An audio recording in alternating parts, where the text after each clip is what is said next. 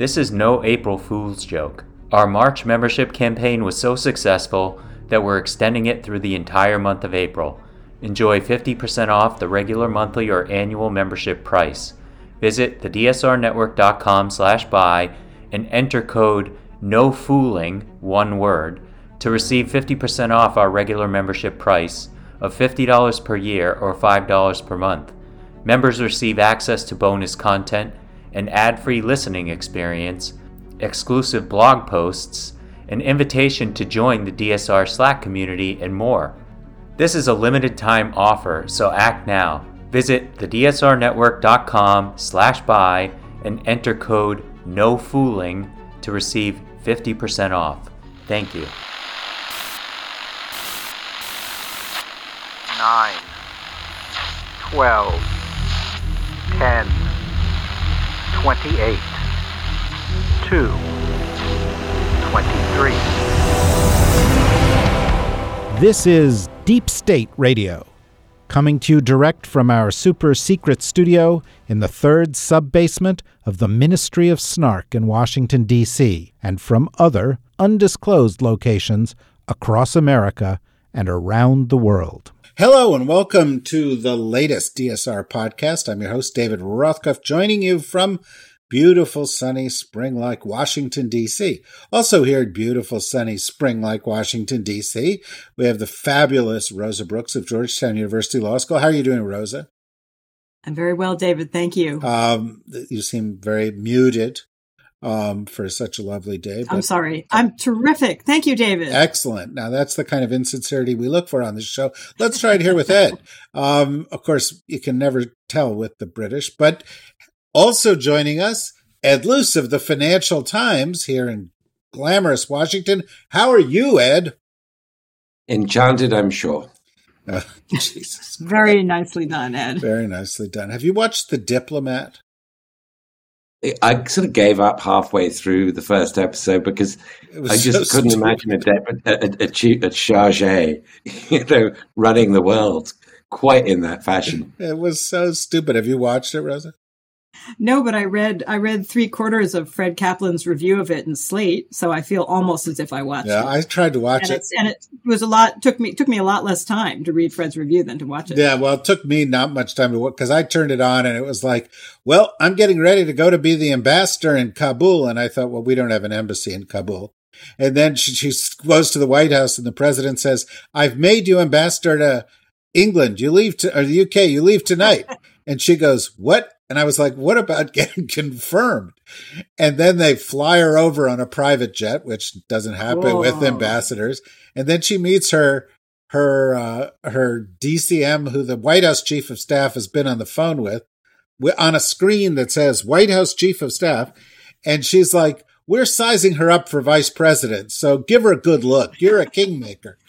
I've been waiting for the president to call me and just say, I'm making you ambassador to the United Kingdom. I need you to get on a private plane tomorrow morning. And I was like, okay. And so I turned it off. And then when I posted this on Twitter that I turned it off, people said, well, I got a little further. I stopped right when her husband had to smell her armpits. There was apparently... I got up to that point. In fact, I got up to that point and then, it's not just her armpits. Yeah. Why is he doing that? Oh, I don't want to know. Okay. Oh my God. That's what the life of diplomacy is like. Is that? If you want to be a high flyer in the life of diplomacy, you're always having, you know that scene in The Fish Called Wanda? Yeah. Do you remember that scene? It's like that. Diplomacy is a lot more like A Fish Called Wanda than it is like The Diplomat. Let me leave it at that. I would agree with you. Yeah. It's made House of Cards look like a documentary. That is the truth. Either version of It's too bad life is not like TV because, any second now the phone could ring for any of us and we would be told, we've been eyeing you for vice president. Kamala's stepping down and we need you to take her place. And we'll say, well, I'm a little busy this week, but if you insist. Yeah, well, I was thinking of all the great depictions of Washington and movies because I wrote this article yesterday on Biden and his age, and I said, he's old, so he's not going to be like Harrison Ford when he fought off the terrorists in Air Force One, Or Jamie Foxx when he fought us, the terrorists in White House Down. And I was thinking, think how often presidents have to fight off terrorists constantly in Hollywood movies. Yeah. Constantly. I mean, right here as a professor at Georgetown Law, I fight them off 2 or 3 times a week. Well, you know who fights terrorists all the time? Kori Schake of the American Enterprise Institute. Yeah. Yes. I hope I am better at fighting terrorists than I am at getting the link for Deep State Radio to work. That's okay. No one had to know. We were just talking about how bad The Diplomat was, and then we're talking about the general depiction of Washington in movies. Ghastly.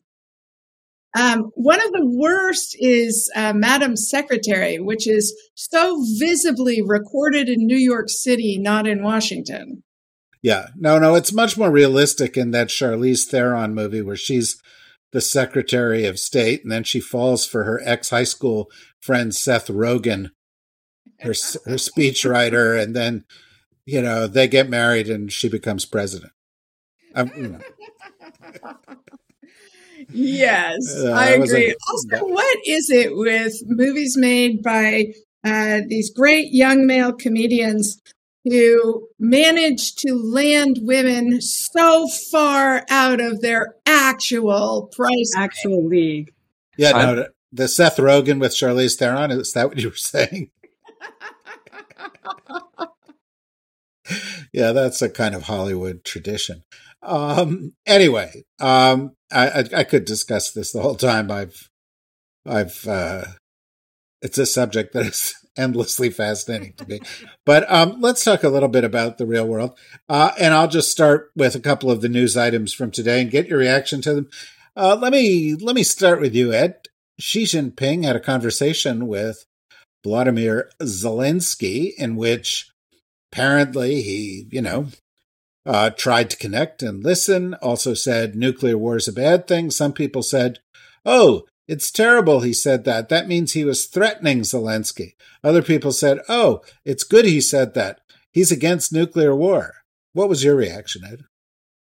I was very pleased by the fact that it happened. I guess we're going to get overinterpretation of very limited summaries from both sides of those calls. But, Zelensky has been all along very, very careful not to criticize China because he clearly has, he would have grounds to criticize China for, assisting Russia and getting around some of the sanctions and with its oil revenues. But he clearly foresees a time where China can be a useful place, some kind of useful role in bringing Putin to the negotiating table and a settlement that could be favorable to Ukraine. And I think that's obvious. It's very hard to think, of which other power could restrain Russia than China, of which is a vassal state. So, regardless of what the content of the call was, the fact that it happened is good. I don't imagine if China does really want to get into some form of brokering an end to this war, that Xi Jinping could imagine now would be a good time. It's about the worst possible time. The Ukrainians are not going to want to think about it till they've seen how their offensive goes. And the Russians are not going to want to think about it until their humiliation ends, which might be never. So China is going to be important at some stage in the future. And I'm glad that this kind of dialogue has been opened. We make fun of how Hollywood distorts the lens and how the entertainment community distorts the lens of politics. And then I think, well, this was a phone call between a former comedian and TV sitcom star and a guy who for most of his life in China was less famous than his wife, who was a singer. So, showbiz rules everywhere, Rosa.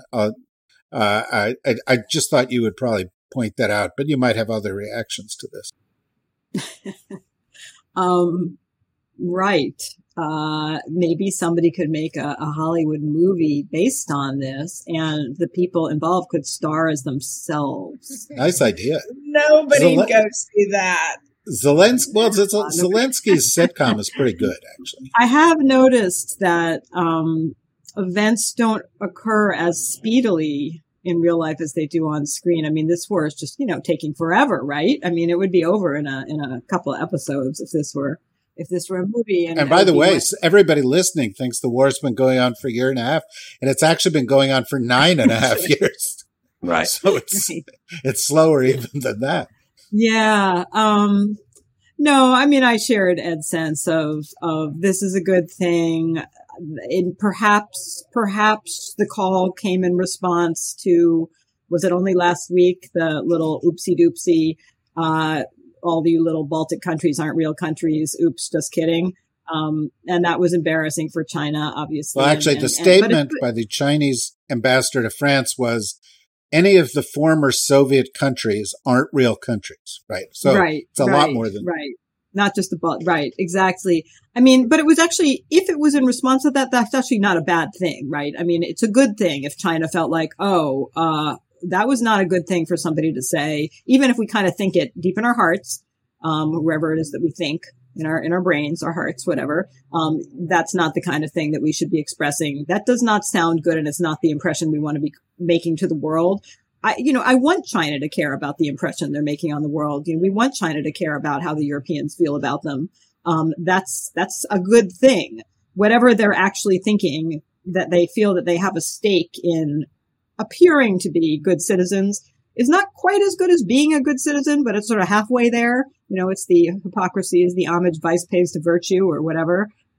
So no, I thought it was good that the call happened, both for that reason, insofar as it shows that they're sensitive to that set of kind of criticism, but also just that, keeping those communication channels open. Ed is absolutely right. China is probably the only country that would be capable of gently, in a face-saving way, pushing Putin to make some concessions if necessary. It's not, obviously China's not there yet, but might they get there at some point in, 3 months, 6 months, a year? Maybe so. So, all in all, I thought it was could it have been better? Could it have consisted of Xi saying to Zelensky, I am so sorry about the boorish behavior of those Russians. I'm going to have a word with them and fix this. That would have been nice. That didn't happen, of course, but I don't think I think it was about as good as realistically we could have expected. Corey, Rosa said things don't happen in real life as fast as they do in TV or movies. But I have to say, the speed with which China has gone from kind of on the sidelines of international diplomacy to getting involved everywhere all the time, even though they're not doing a great job of it, as the reference to the French the Chinese ambassador to France story goes. They're, everywhere. They're in the Middle East. They're in Africa. They're in Latin America. They're now getting involved in Ukraine. Xi is going off and meeting with different people in different places all the time. He's got one of these systems where he's got a couple of foreign ministers, right? He's got a vice premier and a foreign minister, and they're all out there all the time. I don't think that trend is going to change. I think China as an active international diplomacy player is something new. Do you? Yeah, I think that's right, David. And as both you and Rosa pointed out, they're not very good at it in lots of instances. The thing I loved about the Chinese ambassador to France's comments is that it means Russia is also not a internationally recognized state, because they are a post-Soviet state as well.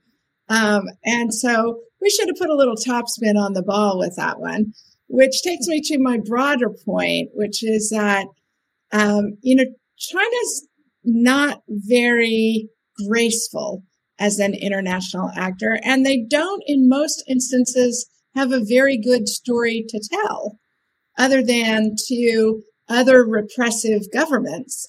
And yet we are leaving them so much room to pick up easy wins because we are not doing more. And let me just give you the example that makes me levitate out of my chair, especially for an administration that claims it's putting diplomacy first, and it's not going to lead with the military in American foreign policy.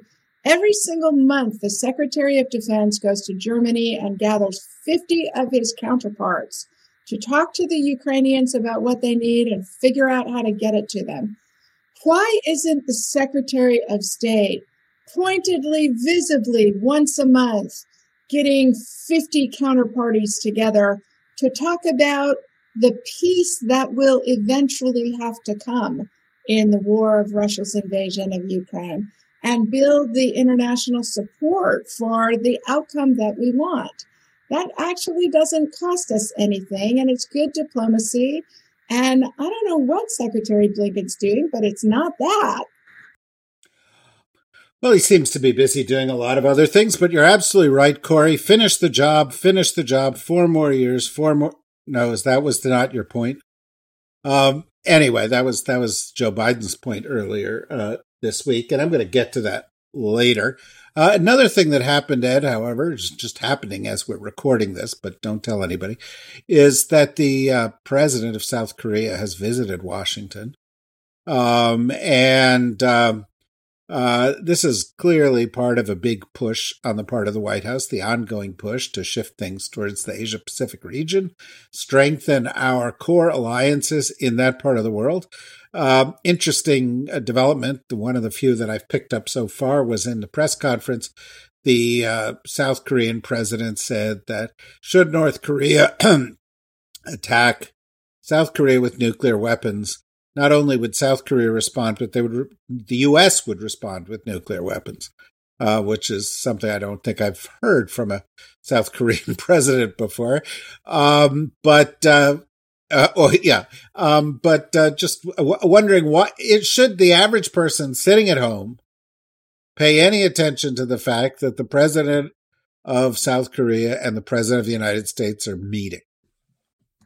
Yeah, South Korea becomes more and more important as time goes on, not just because it's a larger economy, a very successful economy than it used to be, but because of the neighborhood it's in. It's stymied by the existence of North Korea, the sort of rogue ward of China.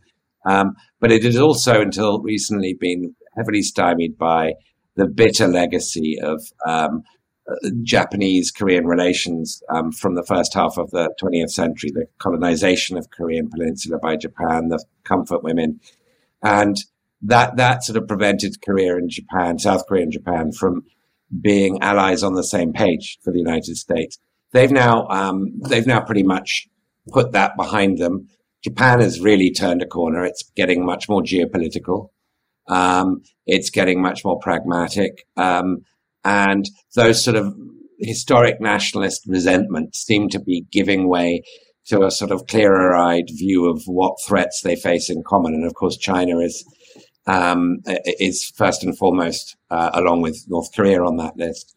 So South Korea is getting more important treatment for good reasons in Washington nowadays. Its president, Yoon Suk Yeol, is a more nationalistic. He's more right wing than his predecessor. He's going to be more ebullient. This isn't a surprise. He's going to speak the language of fire with North Korea. Whether that has any impact on North Korea, I don't know, but it will probably have an impact on how China seeks to influence North Korea, because the last thing China wants is a distraction, some kind of a military escalation on the Korean Peninsula.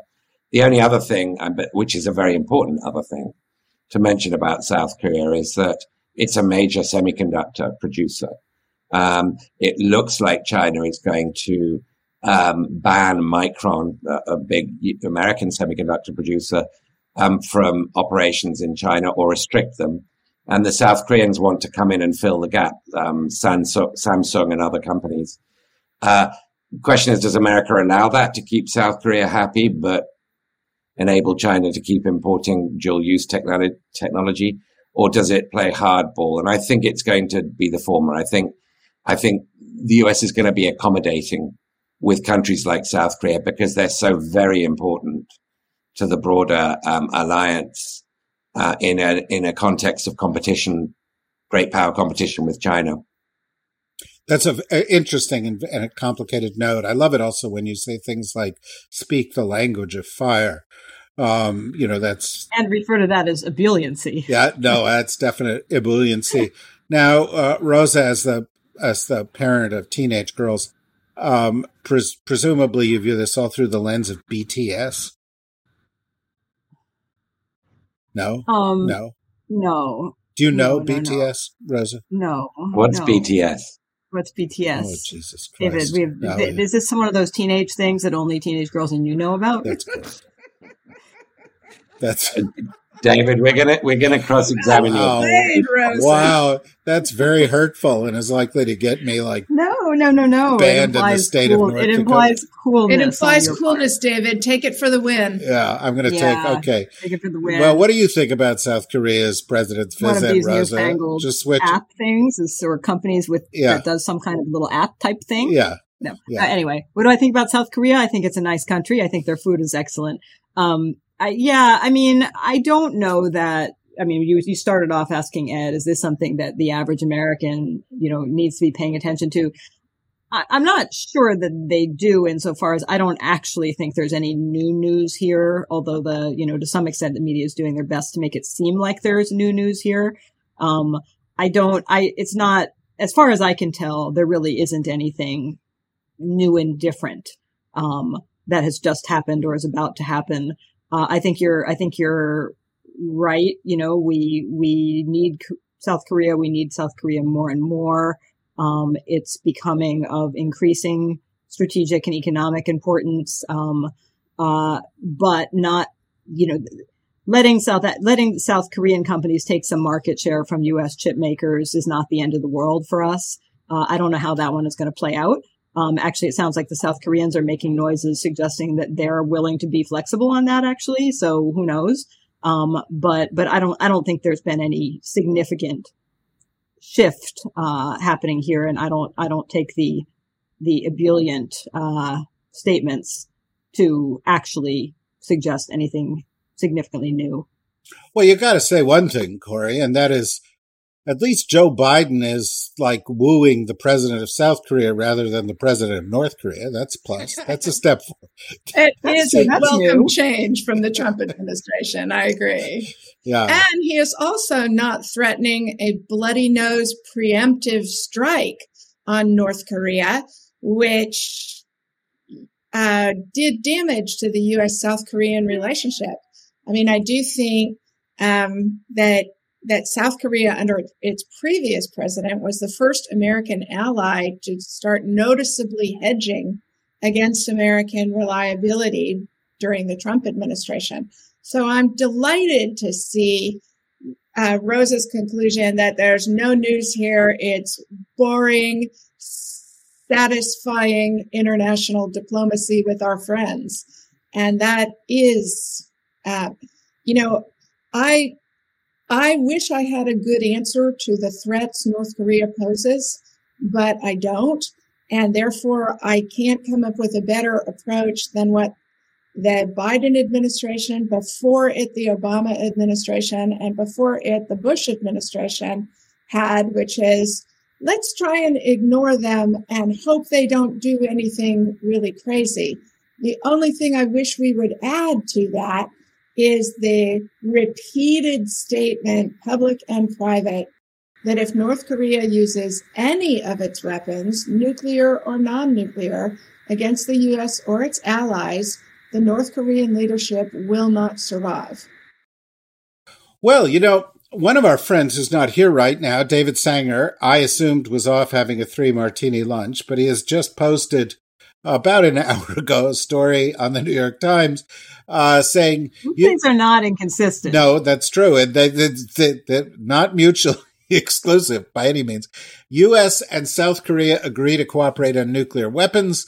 It begins, the United States will give South Korea a central role for the first time in strategic planning for the use of nuclear weapons in any conflict with North Korea in return for an agreement that Seoul will not pursue its own nuclear weapons arsenal. Both sides are calling this a big breakthrough. Probably not as big a breakthrough as all that, but on the other hand, not a bad thing.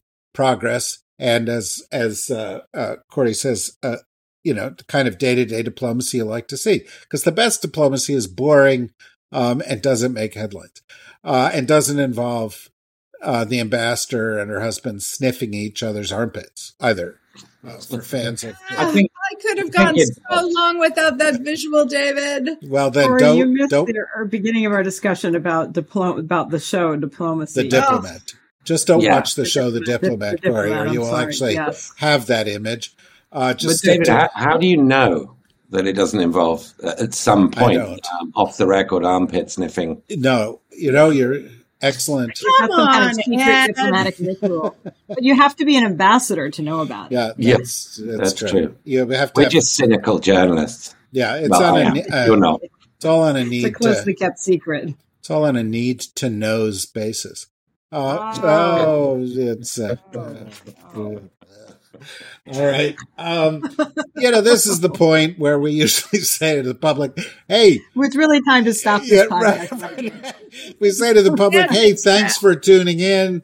And from here on in, there will be no more jokes like that, but that's only for our members. So for the general public, bye-bye. For the members, we'll get to the tasteful, but nonetheless hard-hitting last 10 minutes of the podcast right after this short break.